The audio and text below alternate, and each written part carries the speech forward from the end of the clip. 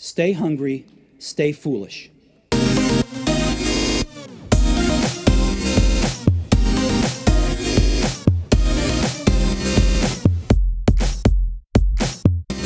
We create human-centered interactions and experiences in our field.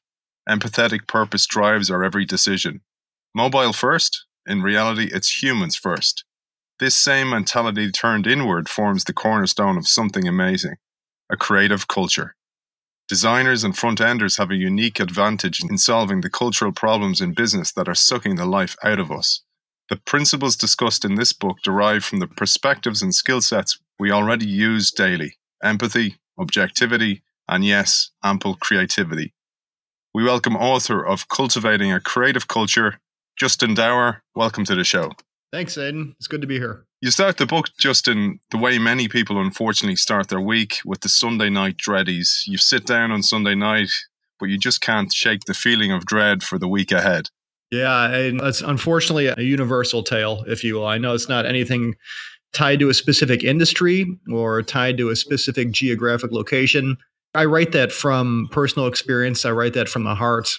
I wrote an article that kind of preceded the book, and then I wrote the book Cultivating a Creative Culture following that. And the feedback about this feeling, you said the Sunday dreadies, I think that's very applicable, was cross-media, cross-industry. I received feedback from people in newspaper and people in TV and in radio and obviously design and agencies, where you have that feeling going into a new week, which should be the most exciting feeling, that you are about to innovate, you are about to create, you're about to do something exciting, some good for people. But rather, you're thinking about the previous week, and you're thinking about who threw me under the bus in a meeting I had, who was pointing at their watch when I had to leave a little bit early one day to get my kid. I don't want to go back and deal with that dynamic again. Finding the right cultural fit, the right place to do good work, is such a non-trivial thing cross-industry. So the book that I had written, and I'm currently working on the second edition as well, is really written to talk about how to, I say human-centered design and I say human-centered culture, how to operate on both sides of that, how to do good for people in our creative process and how to do good for people in your interactions at the office. I mean, we can't preach outwardly about empathy and doing good for people if we're not treating ourselves good as well. Yeah, and this is the thing, isn't it? I mean, people who are creative get a job in a creative agency. They're coding, they're designing, they're developing, and they're doing things that they loved and probably would do for free in their spare time. But it's the environment. It's these fantastically talented, creative people, and they get into these unhealthy cultures, and it feels like there's nowhere else to go. And you say in the book, it's tantamount to psychological abuse. Absolutely. These people that we're talking about that are, like you said, they would do it for free because this is what their passion is. A large part of their identity comes from their work. And these are tinkerers, people who are certainly coming in and doing work, but people who go home at night and they're sitting on the couch and they're reading articles. They see something cool online or something they've read and they're tearing it apart and they're figuring out, how does this work? What are the accessibility constraints here? What was their design process probably like? And you have these people who have this fire within them, and then they come into the office and the office marginalizes them. And you're less an individual and you're more a name on a spreadsheet. And that just absolutely sucks the passion and sucks the life out of you, sucks the creativity, the innovation out of people. That's the most tragic thing, when you have brilliance and fire and then it's terminated at the expense of the bottom line. Yeah, and you mentioned there reading an article. So somebody's reading an article at home, and the terrible thing is somebody could easily be reading that article in work because it is actually part of their work, but they're fearful to do so. As you say in the book, people are often screening their screens so people don't see what they're reading because maybe it's not billable work. Yeah, in hindsight, it's air quotes comical, but I've worked in places before where everyone kind of had this same posture about them, where you're kind of leaning forward. I don't know what kind of angle it is, 45-degree angle over your desk, because you're trying to shield your screen because, God forbid you have 10 minutes free and you want to see what's trending on a specific hashtag on Twitter, or you want to look at Facebook for a second or read an article. And people have this fear about them, a fear grounded in reality, that if their supervisor walks by Are they going to say, don't have enough work to do? Like, what are you doing? I've experienced that. And I've worked at places where everyone kind of adopted that same posture. You're leaning forward to cover your screen. And there's just no reason for that. When you remove the individual from the equation, like everything is lost. Like I keep saying innovation, having energy to create, that passion, that drive, that's all just lost when people feel like they can't let their guard down for 10 minutes. I mean, that it's absolutely preposterous. Neuroscience studies, research, etc., all say that you need to turn off in order to turn on. So you need that space, that white space yourself of thought staring out the window, because that's when the ideas come, not when you're constantly turned on. This is what I find really, really unfortunate in so many agencies. Also, the lack of psychological safety. If you don't have psychological safety, it's the equivalent to being always in fight or flight mode. Yeah, anytime you have your guard up all the time, it's exhausting. Like think about, when you've worked all day and you come home and then your family comes over after work or you have friends over, and it's great, but you work 9 to 5 and then you're on from like 5 to 9 at night, and it's great to be with people, but you can't relax, you can't pause. And then when you had a good time, but when the people leave, you're kind of exhausted. It's hard to be on all the time, and that's why I write about this notion called pausing with intent. And, we talked about just pausing to, space out or look out the window. Obviously, that's valuable. Everyone needs time to defuse. But I'm also a strong proponent of that pause with intent motion. That's to say, if there's a coffee machine in the office, let people stop for a little bit and chat with their coworkers without fear of retribution for somebody, like I said, looking at the watch and being like, don't you have to get back to your desk? That moment of bonding, that moment of human connection, that moment is absolutely vital. And not just to humanize one another at the office, but I mean, a lot comes out of those pause dialogue where you can let your guard down. And maybe you're going to talk about an issue on a project. An idea might spark from that. Or you're going to talk about a piece of music you heard or a movie you saw over the weekend. And those dialogues are vital to just have a human connection and have that dynamic at the office. But so much good, so many sparks happen when you don't have that feeling of someone looking over your back and kind of tapping on their watch. And we're going to get into solutions now in a second, but there's a saying I love, and I mentioned to you before we came on air, which is the writing on the wall needs to match the cultures down the hall. So you can talk whatever you want about your culture. It can be on your website, your mission statement, etc. But it's ultimately the behaviors within the company that are what the company is. It's the culture of the company. And you say there's a way that we can shift this in companies. And you talk about using the design skills of an agency to design day zero, for example, for an employee. Right. And I'm glad you mentioned, the signage on the wall. The good news is now, the way people hunt for jobs or the way people look for new careers or the next evolution of their role, people go on sites like Glassdoor and Indeed and these other job sites, and they post reviews of companies. And if the signage on the wall doesn't match the culture, people are very transparent and candid about that. So I don't think that is as hidden anymore, I guess, within cultures. If it doesn't match, it kind of bubbles to the surface. And that's where there's damage internally to the business, there's damage to morale, and there's damage to the brand. I think culture and brand are absolutely synonymous. To your original question about redesigning the first day, think about, the average employee coming into the office. It's usually on a Monday. It's on a Monday because there's 5 days spanning ahead of you. And the natural air quotes momentum for a business is you come in, maybe there's some onboarding where you're in training, or hopefully your computer is waiting for you at the desk. And it's not uncommon at all. This has happened to me in my career. This is not, a rare story in any sense for you to get right into a project. Maybe there's some, light training in the morning where you get training on how to log into the network and set up your email. I've had it before. I come in and I'm within a project and, the first hour and a half or first hour. And that was in a very senior role at a company that probably should have known better. It's not a surprising thing for that process to be very sterile and dehumanized. And what I like to do, I call it the new day one. And rather than starting on a Monday, have people start on a Friday, because I'm looking for a different momentum rather than those 5 days for, project work. And when somebody comes in on a Friday, the next day that follows that is obviously the weekend. And I welcome people in, and I say the welcome as a key thing because, again, I've walked into businesses before my first day and nobody knew who I was or what my position was, or my supervisor hadn't told them they were interviewing. So welcoming somebody at the door, showing them around with no rush in my stride at that point. Consider yourself walking in that first day. I keep saying the human connection. We'll talk about empathy quite a bit. How does anyone feel walking into a new place with new faces and everyone else is kind of comfortable about their space, and you feel a little small, you feel a little awkward, and it's good to have someone there to welcome you and show you around and have your back. So, I welcome someone in.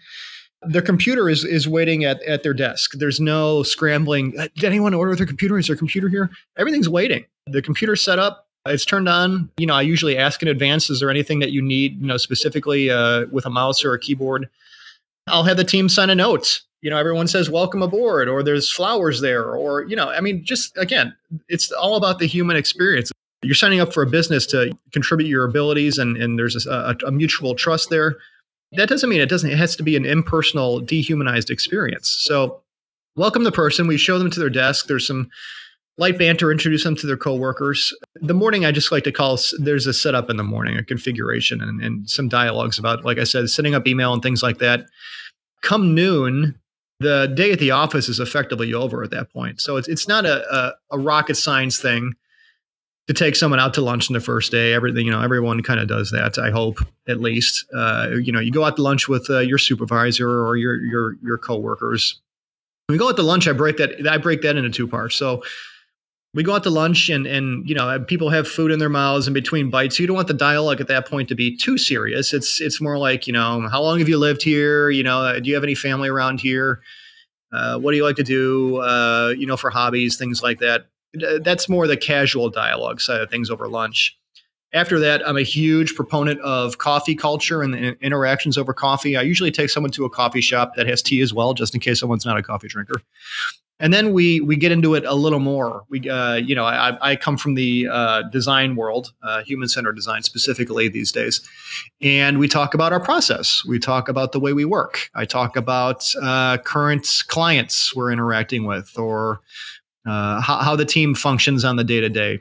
And when that concludes, and granted, the person at this point has gone through the interview process, we've looked at their portfolio and all those things, but I'm looking for more about what fuels a person in a cognitive design, visual communication, strategic sense than what a portfolio could ever yield. So I'll ask somebody, take me someplace in the city, and we live and operate in the city, downtown Chicago. Take me someplace in the city that inspires you.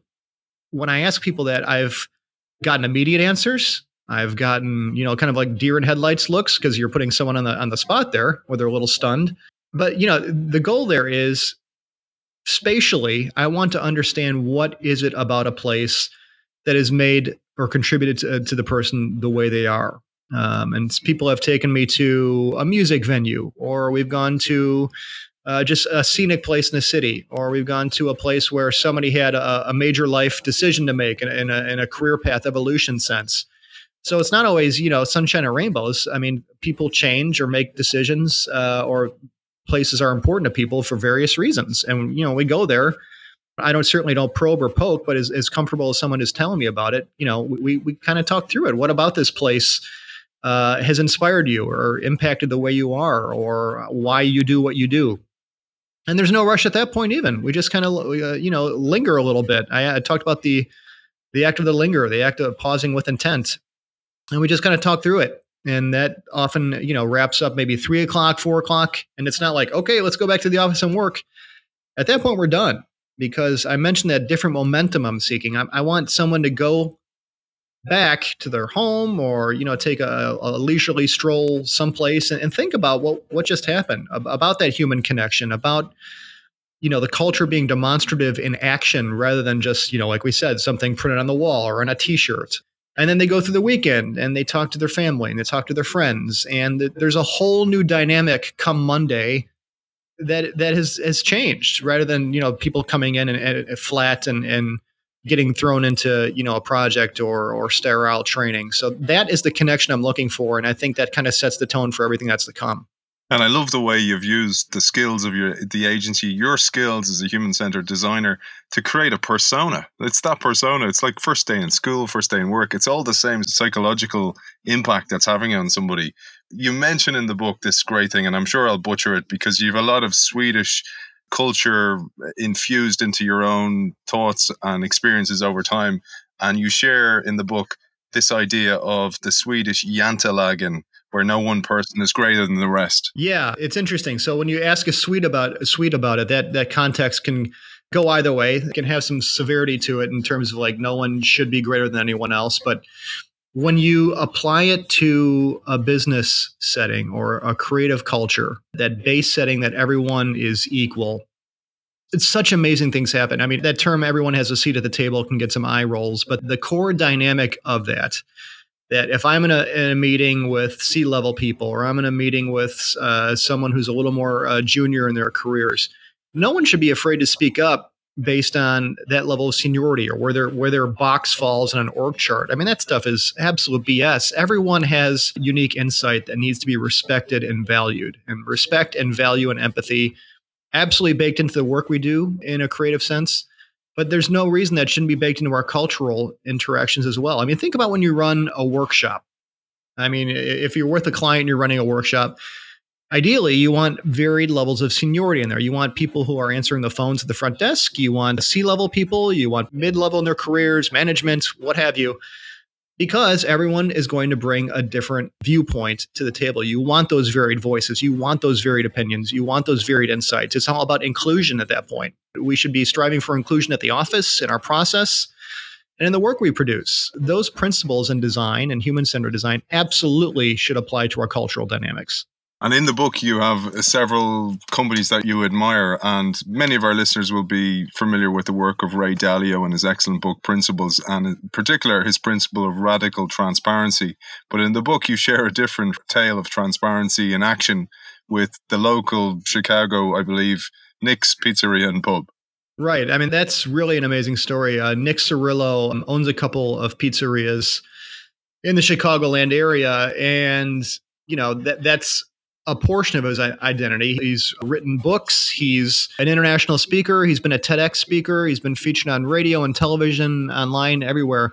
And it all comes back to the way he runs his business. He's transformed his pizzerias into multi-million-dollar businesses and been published so much because of his cultural interactions with his team and the way they are empowered and the way everyone has a seat at the table. And I mean, organizational flatness and transparency, again, that's going to get you eye rolls by and large based on how it's employed or used. But this guy breathes and lives and sleeps this method of empowering his team.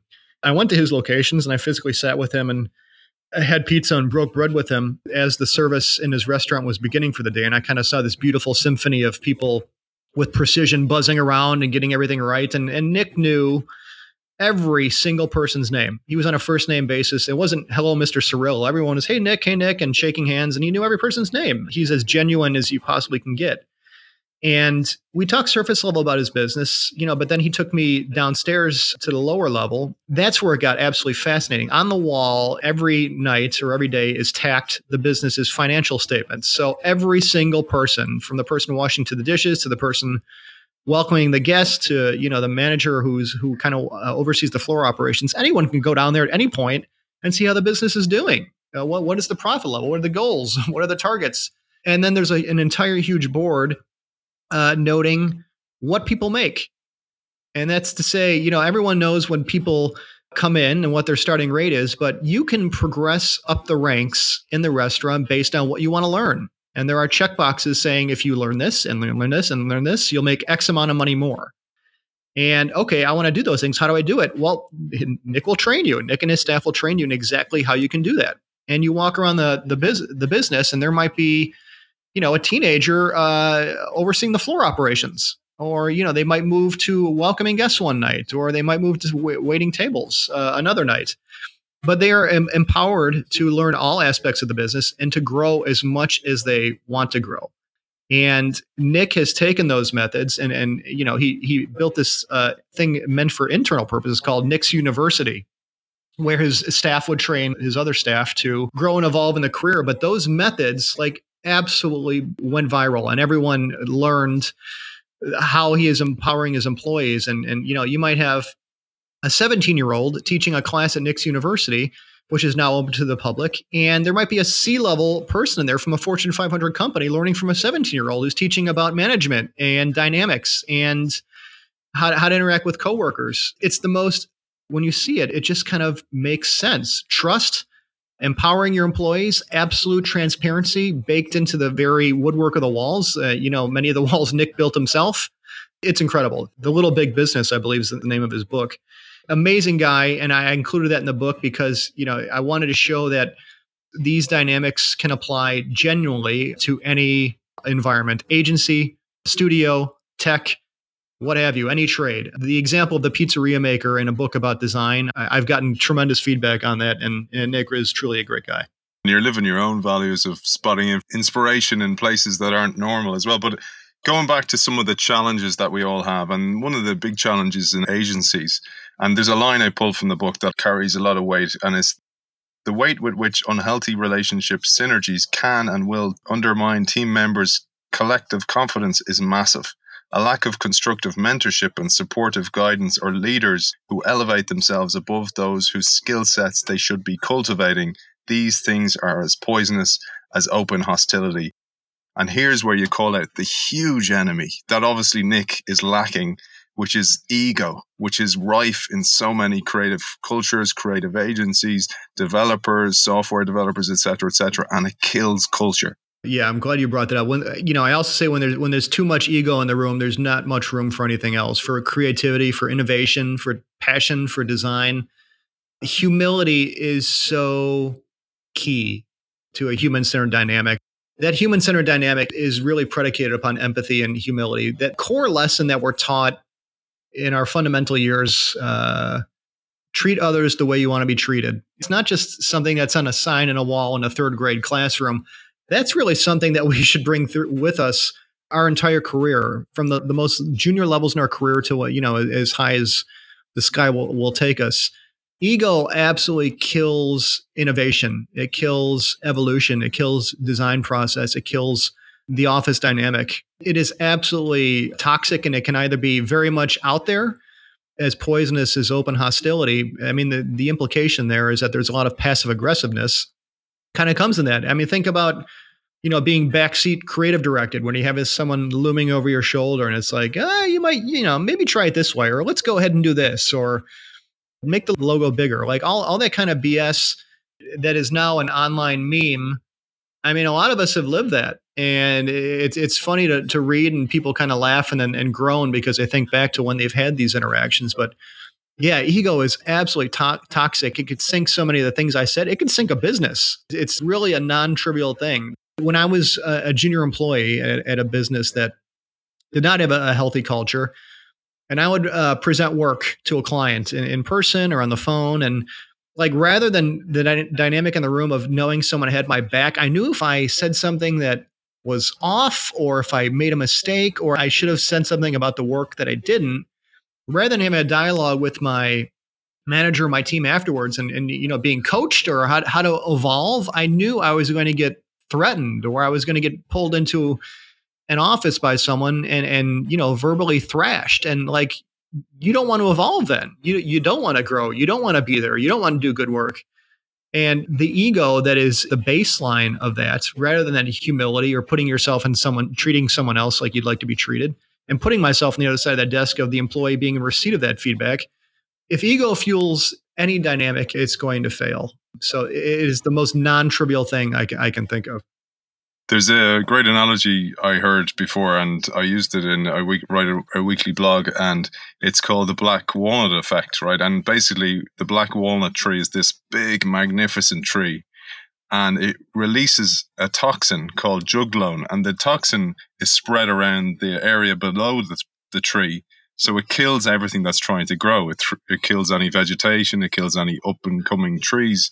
And the whole concept is, in order to be big and beautiful, it has to kill everything else around it. And it reminded me of this. It reminded me of the ego in the business. Perhaps it's a killer developer. Perhaps it's an amazing salesperson in your team that has contacts that you believe are so important to the company that despite them being toxic, that you keep them in there.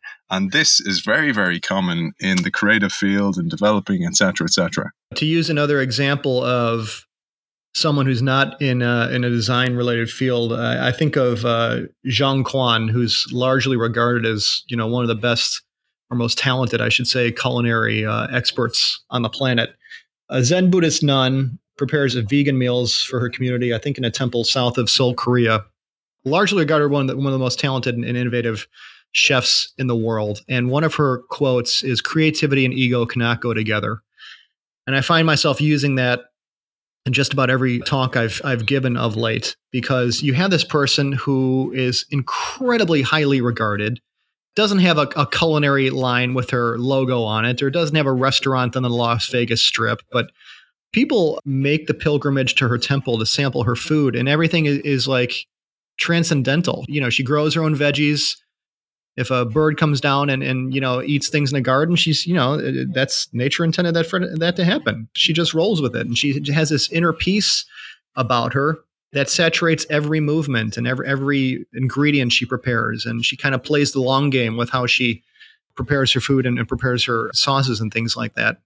When you have this person who can have the world at their fingertips like that, but is just doing what she does based on connection, and she says that so very often, I think there's so much to be learned from that, and to be that the humility to be baked into what we do as creators and, ultimately innovators.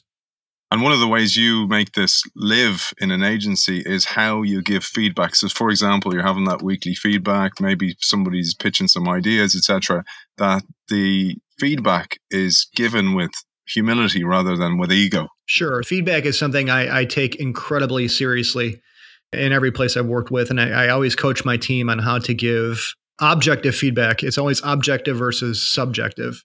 And ego, obviously, in a feedback sense, I mentioned backseat creative directing before. That feedback is going to be fueled by an individual projecting themselves onto the work or the process or the product. Obviously, that's not the healthy way to go about it. But even if you are in a healthy dynamic and you're giving feedback and, someone is, you're looking at a sketch, or you're looking at something further along down the line, or a prototype or something tangible, or, what have you, to look at something in an office or creative environment and say, "I like it." That's a nice comment. And I'll leave it at that. It's a nice comment, but there's absolutely nothing you can do with that. I like it. What you can leverage is, this is successful because it accomplishes X, or this accomplishes our goals because of Y. All feedback needs to be actionable and objective. No one's going to grow from "I like it." That makes me feel good, and then it's dead. Or if you see something that is not working, "Ugh, that sucks," or "I don't like it." Okay, but what do I do with that? What is effective is, this isn't achieving our goals because of X, or this isn't, a user wouldn't be able to interact with this because of Y. I can learn from that. I can grow from that. So feedback in an objective sense, absolutely fuels growth and fuels innovation and fuels the progressing of creative projects, process and evolution. But ego-driven feedback, the worst. You're going to get nothing from that. Objective feedback in a healthy environment is absolutely key. Yeah, and here's another thing you talk about, which is so relevant in the creative field, is this dreaded term, 100% billable time, where people, again, we mentioned earlier on, shielding their screens for fear that they may be looking at something that's other than a project open. And this, you mentioned this happened to you before, where people catch you not looking at a project and kind of go, "Oh, well, obviously you don't have enough work," instead of seeing it as an opportunity for that white space we talked about earlier on. Right. The 100% billable time in the agency space, I found historically in my career that's the most rife. And I'm not operating in a fantasy land scenario here in any capacity. I understand billable work keeps the lights on. It pays salaries. It gives you health insurance. I get that completely. But that is to say, again, I mentioned somebody's value is not determined by who's the last one out the door at the end of the day, or people should not be viewed as a name on a spreadsheet. no good is going to come from people having to have their heads down and pounding away at work from 9 to 5. We mentioned the white space. Where's the time for, like I said, that human connection? Or where's the time to step away from your desk and engage in a different creative pursuit to refuel those synapses firing so you can innovate and you can re-collaborate and reconnect with your coworkers? And I mentioned the book about having an area where you can maybe work on a puzzle, or you can go over and tinker a little bit, or put some Legos together with a coworker. At that point, you are pausing with intent. I mentioned that before, but you're also collaborating, or maybe you're working in solitude, and you just need to exercise your motor skills and a different form of programmatic or creative problem solving rather than a finger clicking a mouse.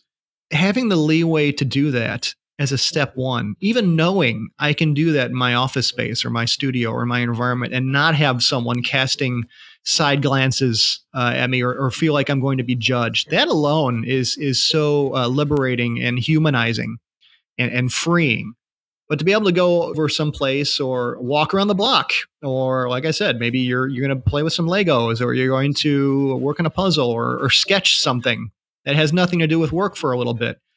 Having that ability to do that and not feel judged, but to feel supported, absolutely key. And I've seen this in practice. I've read about this.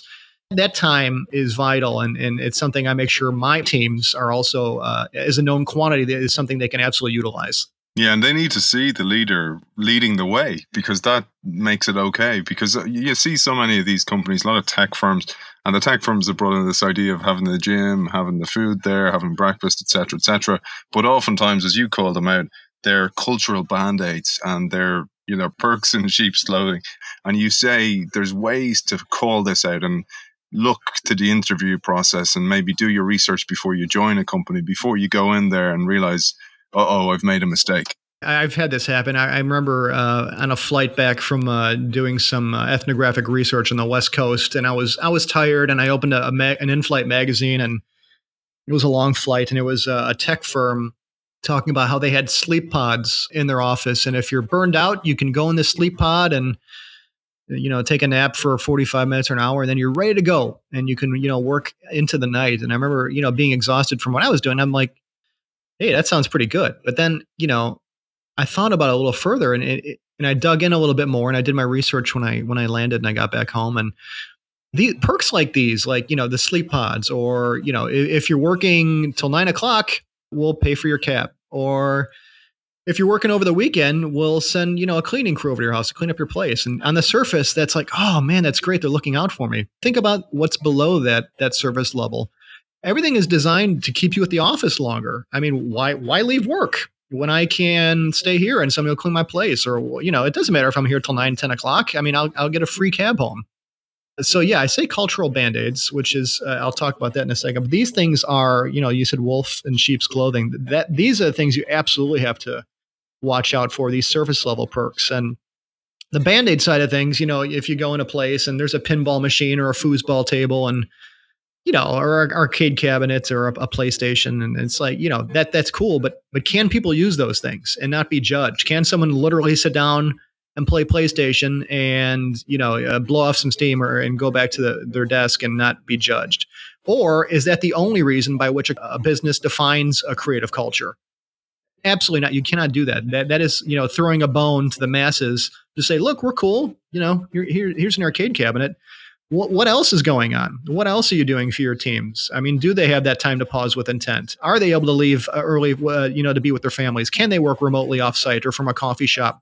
You have to look at all those other surrounding factors. And I mentioned something else. If you're interviewing for a business and some of those things are important to you, if it is important to work at a coffee shop, if it is important to be able to go out and be inspired by the world around you and bring it back into your office space, ask the company you're interviewing with, can I work from a coffee shop? Sure you can. And then you say, great, which ones? I mean, how often can I do that? Is there a time limit? Can I do it, all the time? Be armed with the things that are important to you to really drill into the culture. And you'll be able to tell if you get flop sweat or a genuine answer at that point, which are informative to, what you're signing up for. And you talk about the importance of gut, and I'm 100% with you on this one. And I've ignored my gut in the past. I've gone against it. I've gone for brands over culture, and it never works out, and the gut has a brain in it, and the gut is always telling you. And you say, we need to really importantly distinguish between day one jitters and gut revealing red flags. And here you talk about what you call the day 5 principle.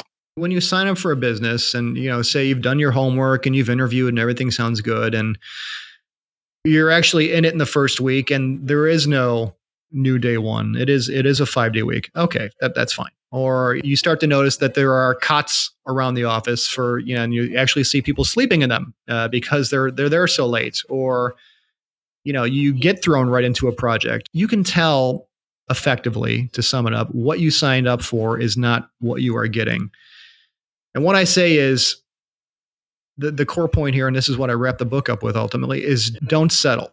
My main driving line there is, because you signed up for a new role, don't feel that you are beholden to them because you are afraid to make a change. I mean, I know people have to put food on the table. I understand that. I know people have to pay their bills. I get that too. I've absolutely been there. But settling for years in a position because you feel you owe the business or you're obligated to do X, that can take years off your creative evolution or your passion or your design life, if you will. And, I've talked about stories that resonate cross industry or cross media. This is absolutely one, this notion of settling. I was asked recently, what is one thing I would tell my younger self? And don't settle is absolutely that thing. And the day 5 principle that you mentioned is give it 5 days. And, every recruiter on the planet is going to give me dagger in their eyes. Give it 5 days and see, is what you signed up for really what you are getting? And I say 5 days because I think in the course of a week, and there are off weeks and there are on weeks, and I get that. And maybe it's 5 days, maybe it's 10 days, maybe it's a month, but really don't have blinders on when you sign up for a place. You just mentioned you've signed up for brands over places that are doing good human-centered procedural or cultural work. I've done that as well. And don't have blinders on towards what you signed up for. There are places out there. This is the other side of the coin. There are places out there who are doing it right and are completely transparent and are what you sign up for is exactly what you're getting. So do your homework as much as possible in advance. And I mentioned when you're interviewing, ask about the things that are important to you. It's not a one-way monologue. It's a two-way dialogue and a two-way street and a conversation rather than an oration. So ask about the things that are important to you. Dig into what you want to know and see what kind of genuine answers you're getting. I feel like if you're interviewing at a place and you ask, can I talk to people who work here? Can I talk to a client? Can I talk to someone who's left? If you're transparent and you believe in your business, you should be open about all of those things. I think there are a lot of ways to prevent having to invoke, if you will, the day 5 principle. But again, just not settling and not devolving into burnout is really important. I love that message. I lecture in a business school and I tell the students, don't go for a brand over a culture because you'll always regret it. And more importantly, don't do it because you think your parents will be proud of you or your friends will be proud of you. And if you need to leave. Don't care what they will say. I've done it. I've stayed longer than I should in places because people will judge you and they go, oh, that guy's always moving. Who cares? Life is too short. Whatever about your creative life is too short because we deserve to work in a place that actually fulfills us some way, or at least as much as possible align your values with the values of the company. And that's why I love this book. And just, you'll love this, man, because I realized you did the graphics on the book and they're beautiful. And I had the book last night. I was putting my son, he's 6, to bed. And I had the book in my hand. He reads his Pokemon book beside me. And he goes, he's like, Dad, I love that. Did you draw that? And I was like, no, Dad's not that talented. The graphics really caught him. It's a beautifully illustrated book. And it's an easy read because you've written it that way. You've thought about the user, the other side, which is your skill, and it's human-centered book, etc. I really highly recommend it for people working in agencies, people running agencies, because it's a nice template for how an agency should be run. Justin, where can people find out more about you, the agency, etc.? Yeah, thanks, Aidan. I appreciate that. So the-culturebook.com is the website for the book. _Culture Book is where you can find anything book related on social media. Personally, I am at Pseudo Room, Pseudo Room. on all social media, and my Twitter DMs are open, so I can easily be contacted there. And pseudoroom.com is my personal folio and way to contact me for speaking and things like that. Regarding the book, Cultivating a Creative Culture is the book. I am currently in the process of working on the second edition, which is going to have a bit more about human-centered design process and its relation to human-centered culture and the touch points there. That should be out June or summer of next year. Author of Cultivating a Creative Culture, Justin Dauer, thank you for joining us. Thanks, Aidan. I really appreciate it.